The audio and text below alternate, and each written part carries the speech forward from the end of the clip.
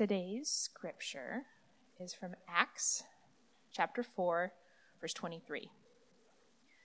When they were released, they went to their friends and reported what the chief priests and the elders had said to them. And when they heard it, they lifted their voices together to God and said, "Sovereign Lord, who made the heaven and the earth and the sea and everything in them, who through the mouth of our father David, your servant, said by the Holy Spirit, 'Why do the Gentiles rage and the peoples plot in vain?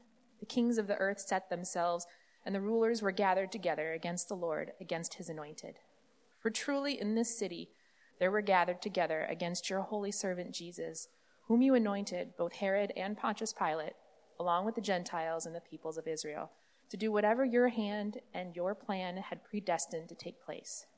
And now, Lord, look upon their threats and grant to your servants to continue to speak your word with all boldness, while you stretch out your hand to heal, and signs and wonders are performed through the name of your holy servant Jesus.' And when they had prayed, the place in which they were gathered together was shaken, and they were all filled with the Holy Spirit and continued to speak the word of God with boldness." This is the word of the Lord.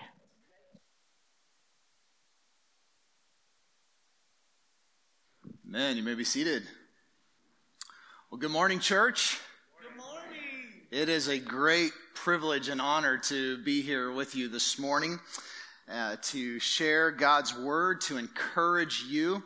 I've had a great time with the Soma family so far. Some leaders on Friday night, time with Pastor Paul, and with a bunch of y'all yesterday. Had a great time yesterday. I'm Jeremiah Porter. As Paul mentioned, I pastor a church up in the Northwest. I also serve as the Northwest Regional Director for the 6-4 Fellowship. I want to introduce you to my family here real quick. So, as Paul said, my wife Kim and I, we've been married for 20 years this last August. We have 4 kids. My oldest, James, he's in the green jacket there. He's not the tallest, but he is the strongest. And he's 16. Then his next younger brother, Titus, there, he's in the black jacket in the back. He is the tallest, and he is the tallest in the family now. He just passed me in the last couple months.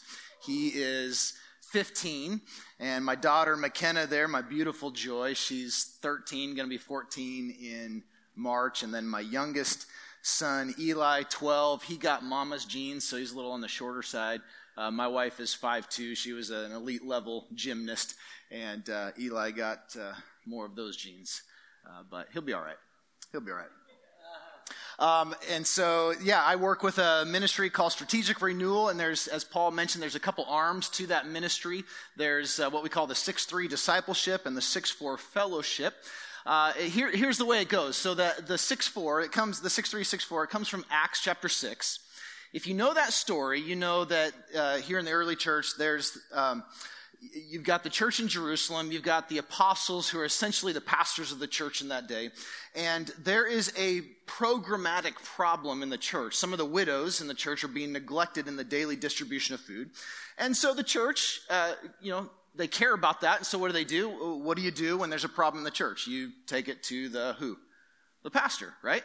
And so they bring the problem to the pastors, the apostles, and they say, here's the problem. And so here's my paraphrase. The apostles respond this way. They say, yes, that's a problem, and we do need to deal with that. We will deal with that, but here's what's going to happen. We're not going to be the ones to address that. We're going to appoint and train up some leaders in the church to operate that program, because we are going to devote ourselves to prayer and the ministry of the word. And so in 6-3, you have this appointment of some leaders in the church. You have this 6-3 discipleship, raising up people to do the work of the ministry. You have the apostles in 6-4 saying, we're going to devote ourselves to prayer and the ministry of the word. They are going to be men of prayer. They're going to lead the church to pray. They're going to preach the word. They understood that was the most important work that they could do as the pastors, and then train up the church to do the work of the ministry, which elsewhere in Scripture tells us that that's what the church is supposed to do. We're all supposed to be involved in the work of ministry.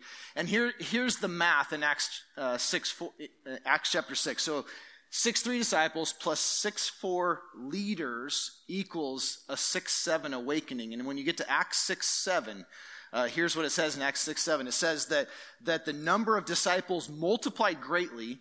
Even a great number of the priests were becoming obedient to the faith. If you know anything about the story in Acts so far, there's a couple other times where it talks about church growth. One of those says that about 3,000 were added to the church. The total number in the church was about 3,000 after that day of Pentecost. And then a little while later, there's 5,000 that were now a part of the church. So added, there were 3,000 added. There were 5,000 added. Well, you get to Acts 6:7, and we're not adding anymore. We're multiplying. It says the number of disciples multiplied greatly. So we don't even get a number, and it's not added. It's multiplying. And here's the amazing thing about it. Even those least likely to surrender to Jesus were doing it. Think about people you know. And those that you would think, boy, if ever they came to know Jesus, I mean, that would be the absolute most miraculous, amazing thing ever. Could you imagine them coming to Jesus? Well, that's what was happening in that day. And why was that? We believe that because the pastors in the church in that day understood what their primary responsibilities were, and understood also that they needed to build up the church for the work of ministry. And when we get that right, the Holy Spirit is working powerfully then through a church that is fully obedient to Him. So that's the ministry we're about. We're reaching out to pastors like Paul and pastors all over the place to encourage them to come back to these priorities of prayer and the Word. We get very, very busy. There's all kinds of demands on us and so many different ways in which we could spend our time. And all too often for us pastors, prayer goes by the wayside. We don't give enough time to the Word, and that ends up impacting our preaching, and the church suffers from that. And so we need to be at our best with prayer and the Word so that the church can be at their best, growing in the Word and growing in the Lord to do the work of the ministry that God has called all of us to do for the advancement of the kingdom of God here. And so that's what we're about.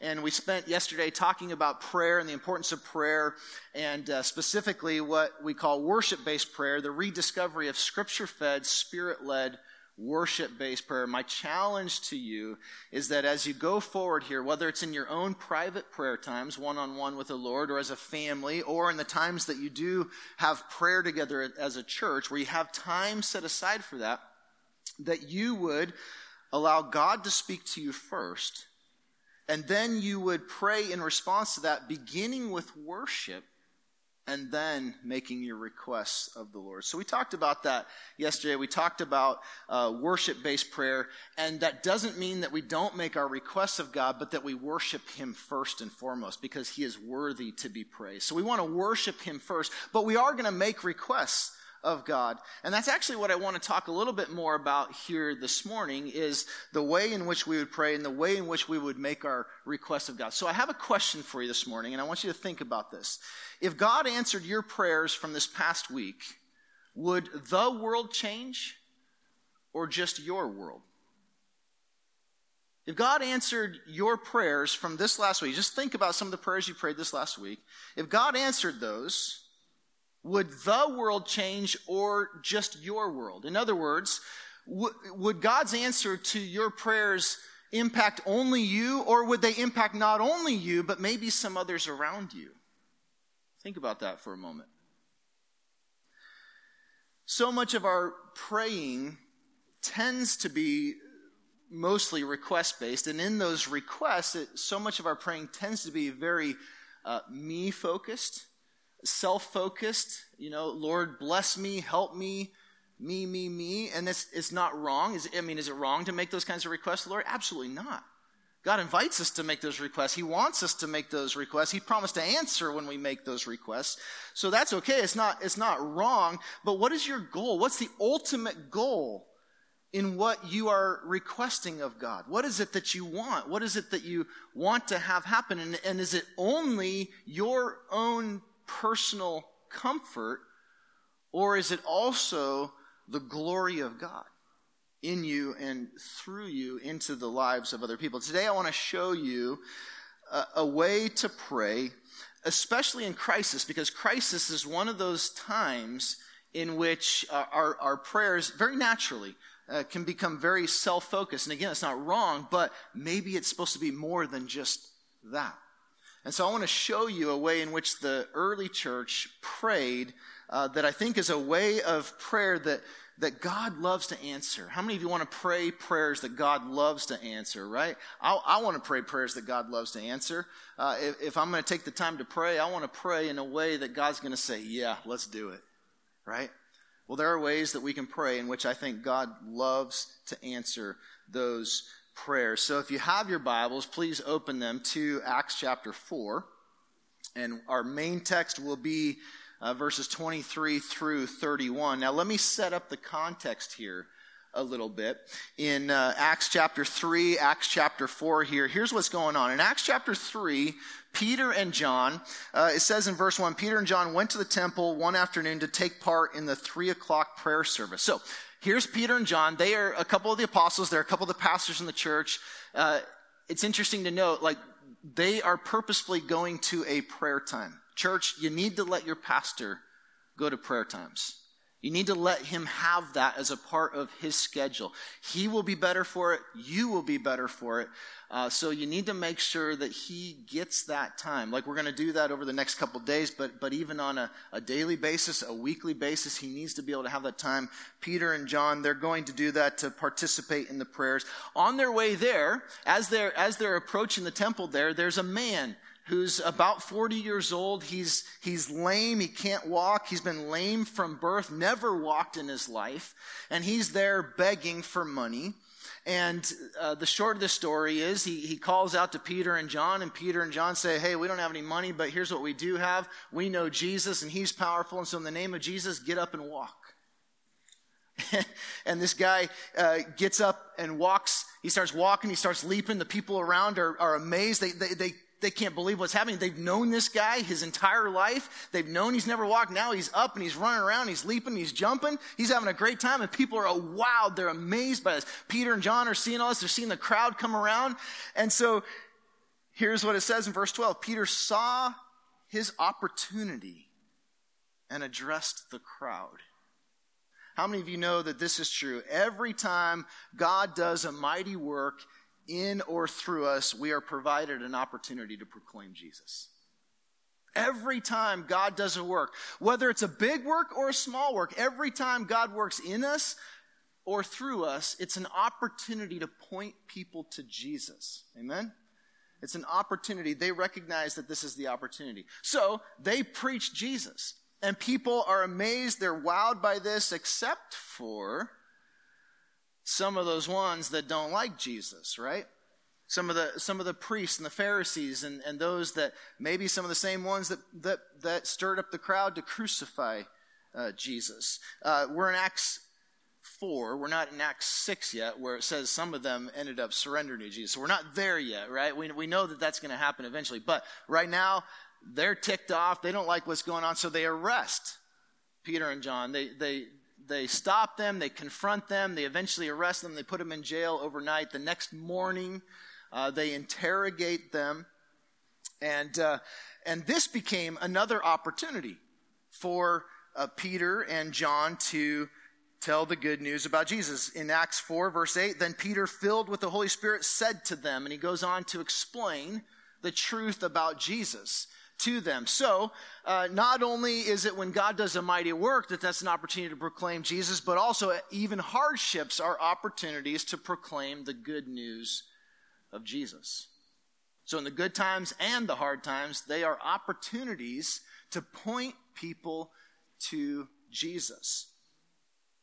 And so after all of this, the Pharisees and religious leaders, they ultimately don't really know what to do with Peter and John. They recognize there's a huge crowd of people that are really excited about what had just happened through Peter and John, and so they don't feel like they can, keep them in jail. They don't feel like they can do too much to them. So here's what they do. They threaten them. They say, hey, don't you dare tell people about Jesus anymore.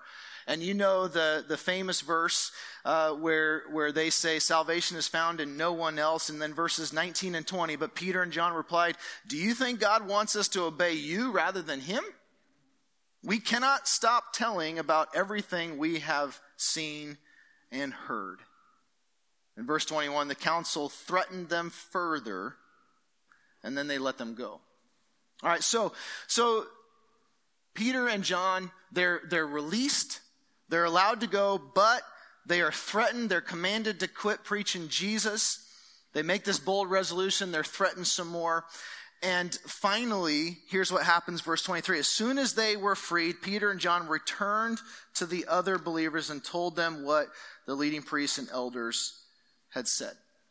So they come back to the church. Now, if you're in that band of brothers and sisters in that day, and Peter and John come back and they tell you what had just happened, what are you going to do? Maybe go fight. But no, hopefully what you're going to do is you're going to pray, right? You're going to pray and you're going to thank God. God, thank you for rescuing Peter and John. Thank you for doing that, right? When God does an amazing thing, hopefully, anyway, we're giving thanks. Maybe before we go fight, we're going to give him thanks. Okay? We want to pray and give him thanks. All right? Well, what else might we pray for? Well, very naturally, after giving thanks, we would probably say, and God, would you please protect us? Protect us from those who are threatening us. Protect us, Lord. Don't let them follow through with those threats. Would you send them away, or Lord, would you take us away? God, would you get us out of here and move us to Texas or Idaho or wherever? Can we get out of this place, right? All these blue state refugees leaving, right? You know, we pray for rescue, we pray for release. God, would you protect us, bless us, heal us, free us, whatever. And are those wrong prayers? Absolutely not. But this band of brothers and sisters prayed a little bit different than that. Let's take a look at their prayer here.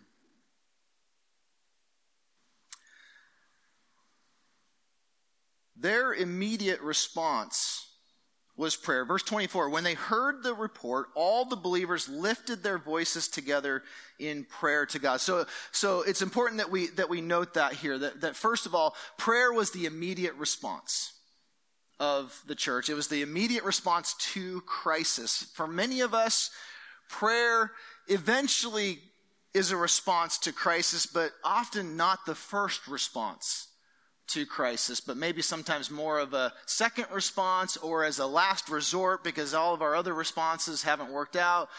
We stress and we run around. We try to figure things out. We freak out. We have a saying in our family, don't freak out, figure it out, right? Don't freak out, but let's turn to the Lord in prayer. And so they turn to the Lord in prayer. And here's how they begin their prayer. O sovereign Lord, creator of heaven and earth, the sea and everything in them. Notice, they haven't asked God for anything yet. They're praying, but they haven't asked God for anything yet. Let me pause here for a second. Let me just recap something real quick from yesterday. Yesterday, we spent a lot of time talking about worship-based prayer and a pattern that Jesus taught us to pray. And here's how we can simplify that pattern from Matthew chapter 6, where Jesus teaches his disciples to pray, the Lord's Prayer, right? The famous prayer. It's not a set of magical words, but rather a pattern that Jesus gives us that is when we pray, let's begin with worship and then let's make a request. The reason why we pray is because he is worthy and we are needy. Say that with me. He is worthy, we are needy. And this is how the church begins, right? They begin with worship. They praise God. They worship God for who he is. O sovereign Lord, creator of heaven and earth, the sea and everything in them. God, this is who you are, and we remember that. And we worship you for that. He is worthy. So let me note a couple things here. He is worthy. When God delivers you, praise him.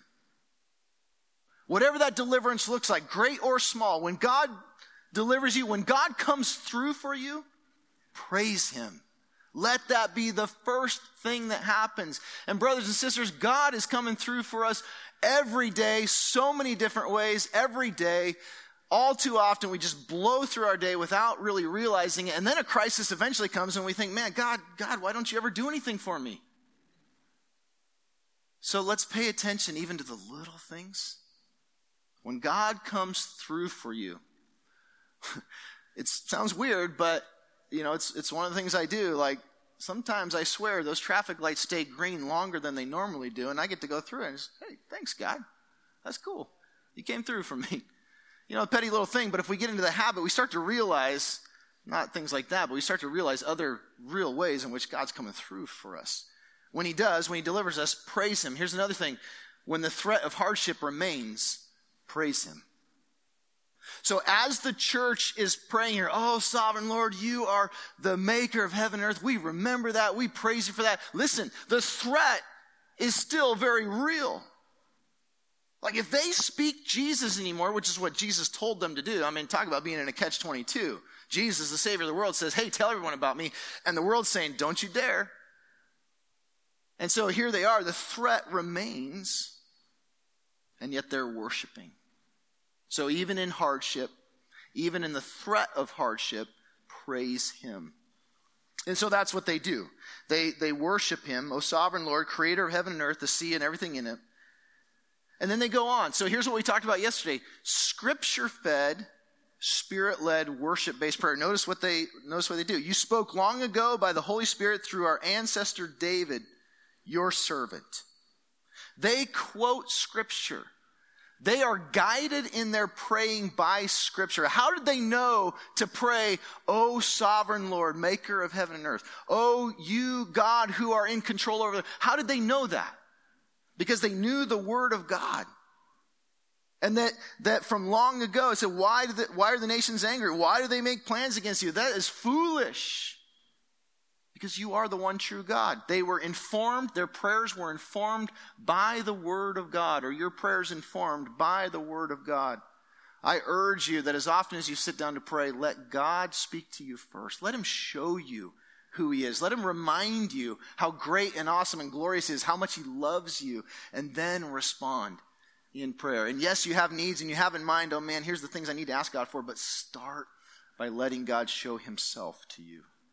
Let him calm your soul with his presence and give him thanks, and then make your requests of God. And so that's what they do. They worship.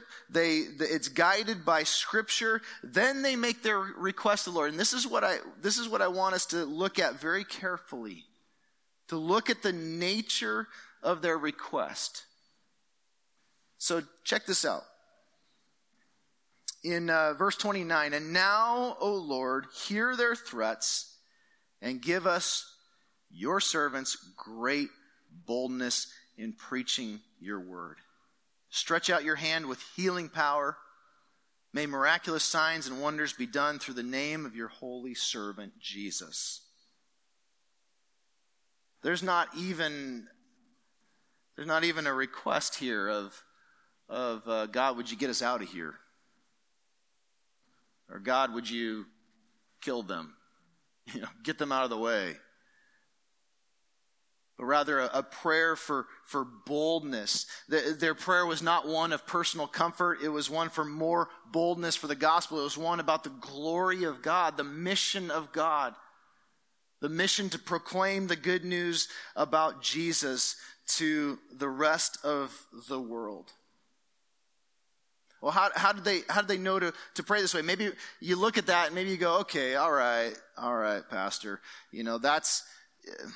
That was that church. That was a unique moment. Let's not get carried away.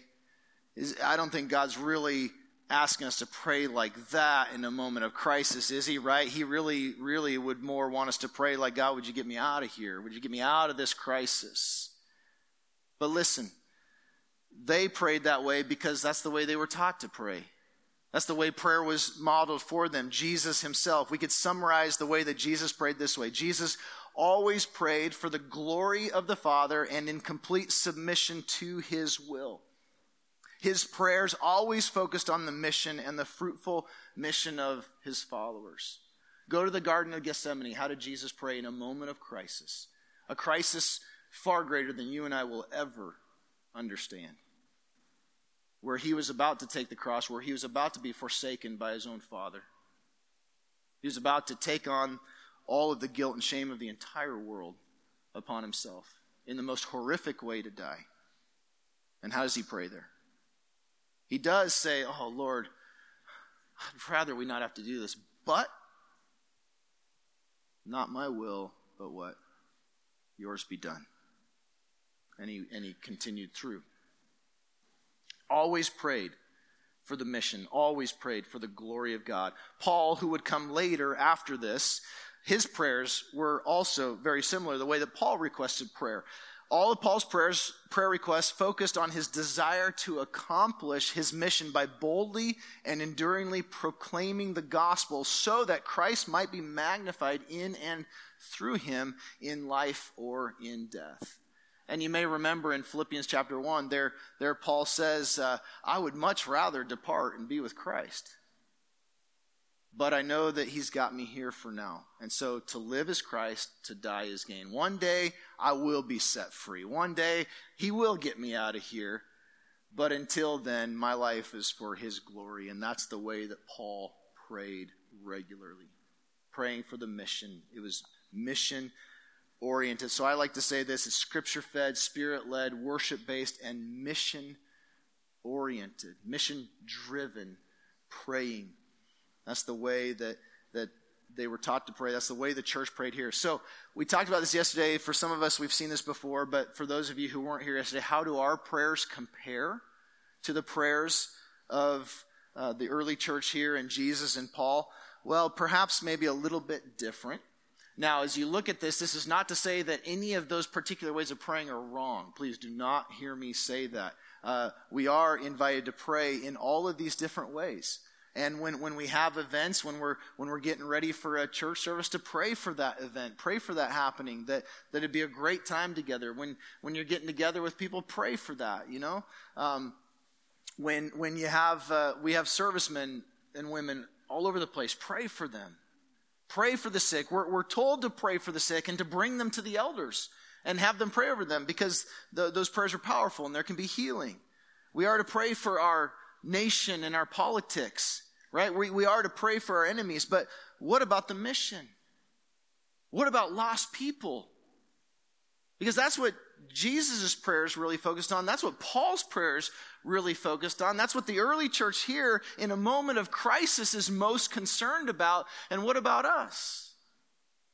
All these ways are good ways to pray, but you'll notice that really very little is devoted to the mission of God and lost people. I've heard it said before, we spend more time praying sick Christians out of heaven than we do lost people out of hell. We spend more time praying, oh God, don't take them yet. Even though if they did go, they're all right for the rest of eternity and we'll see them again. And we don't spend near as much time praying, oh God, would you get them out of hell? We need to pray for each other. It's okay to pray for each other. It's okay to pray for that healing, that we'd have more time on here to shine for the glory of Jesus. Please pray that way. But even as you do, pray for the lost. Pray, take that prayer, elevate that prayer one step further and say, God, would you heal this brother or sister? Lord, that they would be able to continue to have time here on earth to glorify you, so that those around them, so that their family, their friends, their coworkers, those around would be able to see you. They'd see this miracle and they would say, wow, how does this happen? And we could say, it's you, Jesus. Take that prayer to the next level.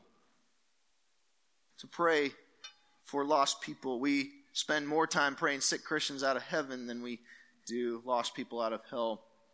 When it comes to crisis, we tend to spend more time praying for personal relief than for personal renewal and the glory of God. When you pray, and especially in a moment of crisis, what is the nature of your prayer? Oh God, would you take this pain away? Or is it more of, God, I would love for you to take this pain away, but most of all, would you make me more like Jesus? Would you give me more patience, more humility, more faith?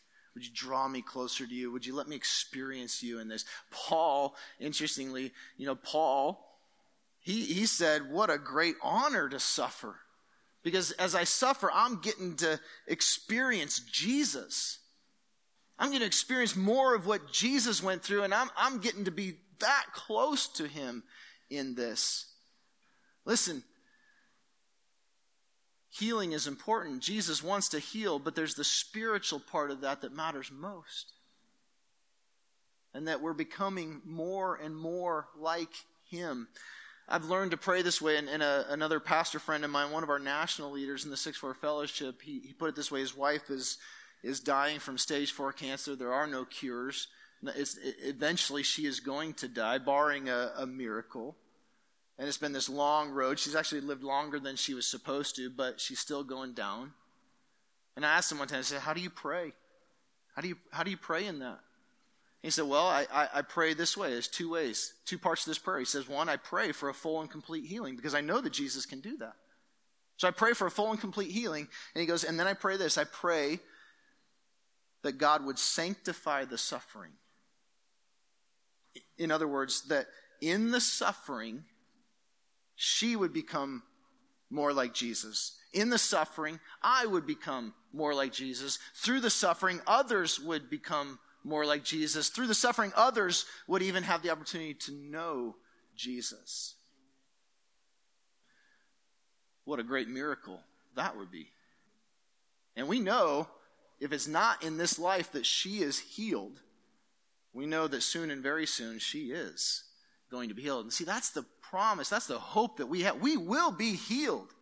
It just might not be right here, right now, but we will. But what about those around us who are sick and dying spiritually without Jesus? That has got to matter to us. That has got to become a higher priority. That has got to become what's most important to us, I think, because that's why we're here.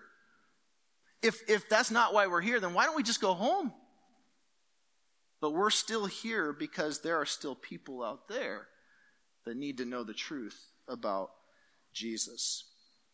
I love this, verse 31. After this prayer, the meeting place shook, and they were all filled with the Spirit. And then they preached the word of God with boldness. I titled this, Prayers God Loves to Answer. God answered this prayer. You ever had one of those moments where you've been in prayer? Maybe the house didn't shake, but you were certain that the Holy Spirit was there. Not only dwelling in you, as he always is, but there was just a unique manifestation of the presence of God there in that moment. And that's an indication of the Lord's pleasure with their prayer. And what did they pray for? They prayed for boldness. And what happened? They preached the word of God with what? Am I the only one looking? They preached the word of God with boldness. That prayer was answered. Amen. It was answered. So, whenever I preach, my church knows this, I always ask the question, so what? Turn to your neighbor and say, so what? So what? Here's why I ask that question. Because in James it says, don't just be hearers of the word, but be doers of the word. If you leave here today, if you leave here on any Sunday and you walk out there and you don't give another thought to what was preached here, you get up from your quiet times of the Lord and you don't give another thought, then what was the point? So what? But if we ask the question, so what? Okay, so what does this mean for my life? What are we supposed to do with this?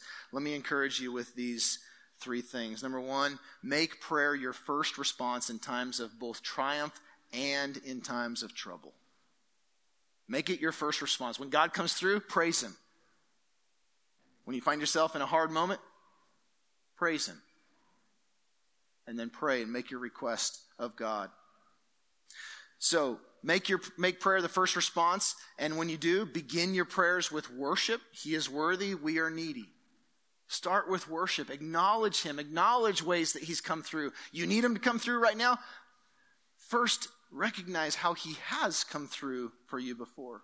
Here's why, because it changes the nature of our request.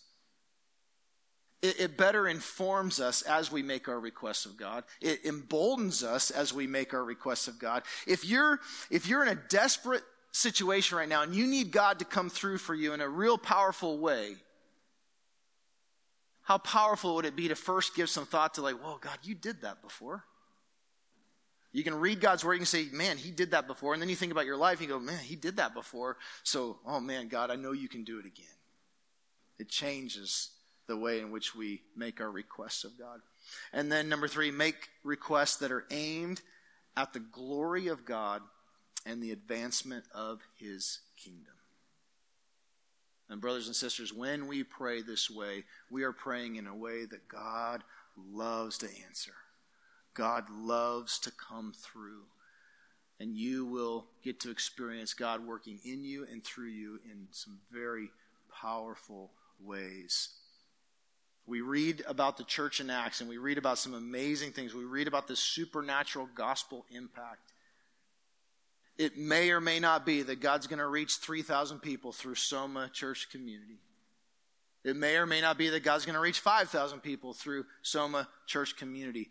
But I promise you, what God does want to do is he wants to multiply the number of disciples through Soma Church Community. We'll let him take care of whatever those numbers are, but I guarantee you he wants to reach people through you. Through this church, and I guarantee you it's bigger, more dynamic, more supernatural than maybe you've ever thought before. But you got to have the faith to go there with him. And you've got to care most about the mission of God and be praying that mission of God. And he can and he will do great things through you. Do you believe it? Do you know this to be true? Do you want this to be true? Well, I believe that one of the best ways to begin to apply God's word is to pray it. And so that's what we're going to do. We're going to have a time responding to the Lord in prayer here. And so I'm going to invite the worship team to come on up and just play in the background for us here. And we're going to respond in two ways. He is worthy. We are needy. We're not going to ask God for anything yet. We're just simply going to praise him. And so I want to invite you to stand. Let's stand as we do this. And in the first way, I'm just going to invite you to shout this out to the Lord. He is worthy. So here's a prayer prompt. You can use this prayer prompt. And just all you're going to do is add on to this a word. Or maybe a very short phrase. I don't want you to go more than one short phrase. Just short prayers so that all of us get to participate. God, you rule over what? And then someone else can pray that. God, you rule over.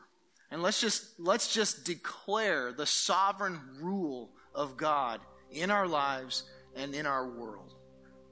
So let's start here. God, you rule over. And just shout it out. Make sure it's loud enough that all of us in here can hear that. All right? God, you rule over me. Who else? Yes. Yes.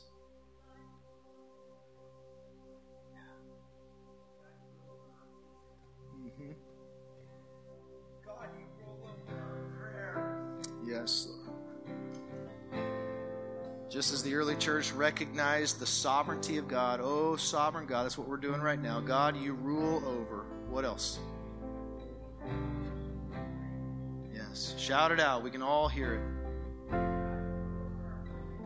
Yes. Yes. God, you rule over our governments.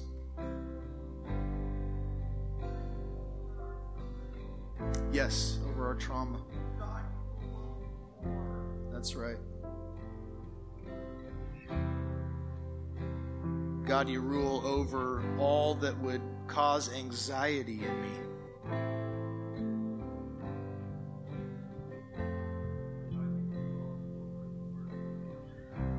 Yeah. Mm-hmm. God, rule over disability. Mm-hmm. That's right.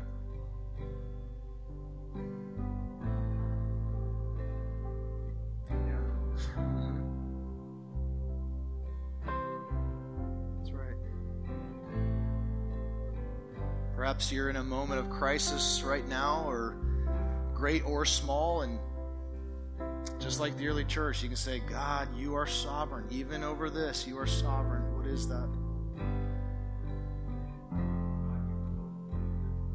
Yes, you do, Lord. Thank you, Jesus. Yes, God. Yes.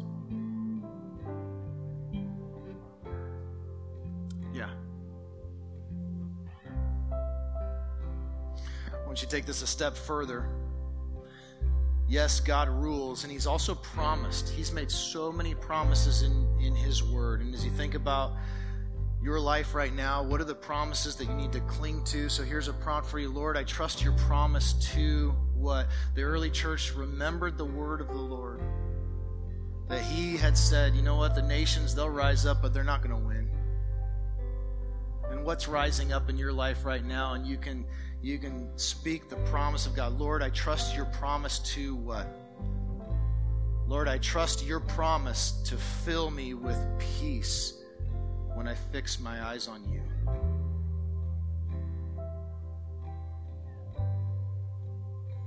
What promises has God made that you need to say, yeah, I'm going to trust that one today?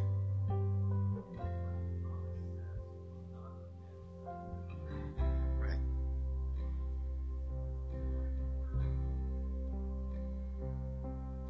Yes. Lord, you promise us to show us the way. Mm-hmm.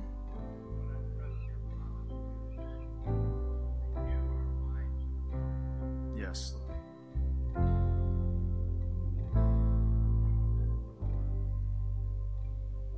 Yes, Lord. Right. Right.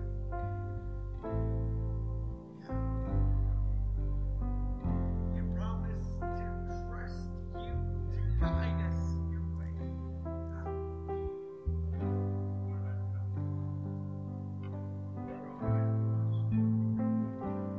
Yes.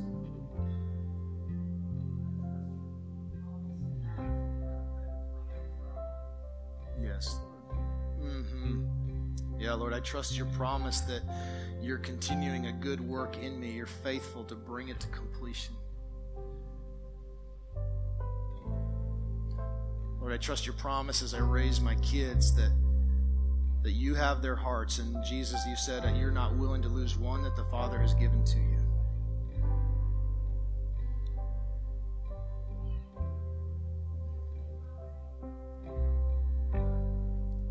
Thank you, Lord. Thank you, Lord. Yes. Hallelujah. Hallelujah. Hallelujah. Thank you, Lord. Thank you, Lord. So God is worthy to be praised. We also are needy. I'd like you to get into small groups, 3, 4, 5 people or so. You can turn to someone next to you, someone in front of you, behind you. I'd like you to get into small groups, and we are needy, but remember, first and foremost, we are needy of boldness to proclaim Jesus. And so let's pray that. Let's pray that. Here's a response for you. Lord, help me to boldly and clearly share Jesus with, and then I want you to speak that name. Let's lay these names before the Lord and asking him for boldness, for clarity in sharing Jesus with them. Let's take a couple minutes to do that. Lord, help me to boldly and clearly share Jesus with. Who are the one or two?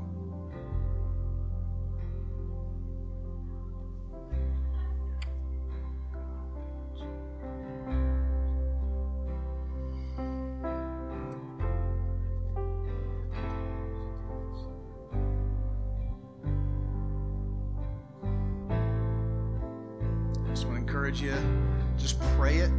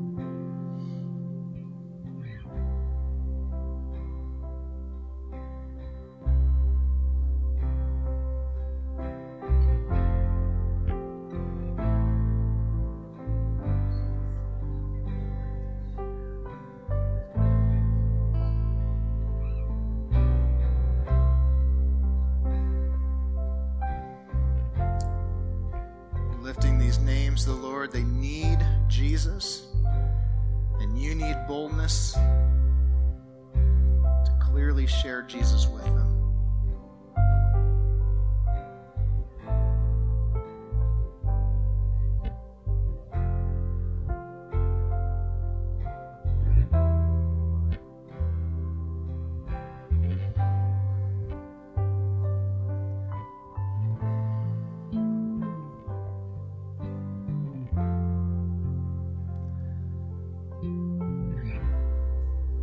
And then the second part of their prayer there, and let's pray this. They prayed, stretch out your hand with healing power. May miraculous signs and wonders be done through the name of your Holy Spirit servant Jesus. So let's pray this. Here's the prompt on the screen. God, show your mighty works too. And this could be a non-believer. This could be a fellow believer. This could be a brother or sister. You could pray this over the church. You could pray it over someone in your group who you know what they're going through. Lord, show your mighty works too. Now, I want you to notice something on the screen. In italics down the bottom, glorify your name, O Lord. Can we say that together? Glorify your name, O Lord. Now let's say that like we mean it, like we really want it to happen, all right? Glorify your name, O Lord. Here's what I want to encourage you to do. Each time one person in your group prays that prayer, God, show your mighty works too.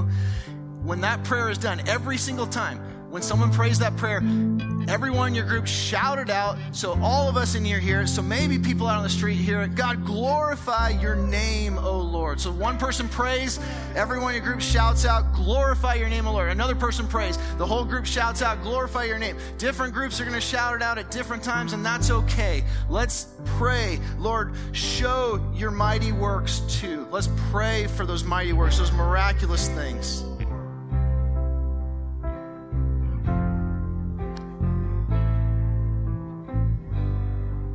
Shout that out. Glorify your name, O Lord.